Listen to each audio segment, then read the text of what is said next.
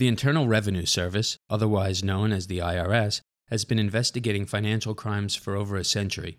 WCYB Digital Radio spoke to their Director of Cybercrime, Jared Koopman, about how he and his team are tackling the latest tool criminals are using to skirt taxation, money laundering, and other laws, cryptocurrency. Our team, we always tout as the finest financial investigators in the world. Going back 100 years in our agency has really been pivotal on being the best investigators when it comes to any type of finance, and that includes cryptocurrency. We've been active in this space since really about 2014, both from an investigation and from a crypto seizure component. And really, since that time, we've seen an exponential growth in not only in the investigations, the complexity, but then also associated seizures related to that illicit proceed. So, exactly how much has the IRS seized in cryptocurrency? Around 2016 and 17 timeframe, we really started to see a heavy increase, especially with the increasing Bitcoin and other cryptos really increasing in value. Probably the last 3 or 4 years, our seizure dollar figures have increased from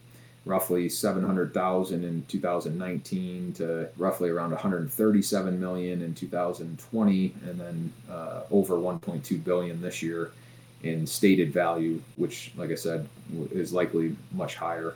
If anything, it's understated because of the value of cryptocurrency and the inflation of that over the last 5-6 months. I would put that somewhere around 2 to 3 billion at this point.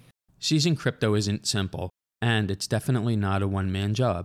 Koopman and his team were specially trained to peel back the many protections that have been designed into cryptocurrencies. It takes a large effort and a big team to work some of these cases that are very complex. And that's where, we come in to really specialize in that crypto tracing and attribution aspect. We have some self-taught agents that just have the enthusiasm and drive to, excel at their job. So they do everything possible to learn the area, become involved in cases, work alongside the computer specialists and scientists to do that type of work. And then we have others that we've brought in from the outside, whether it's contractors or whether it's other analysts, or most recently, bringing on specialized positions that really have a background or a focus in this area.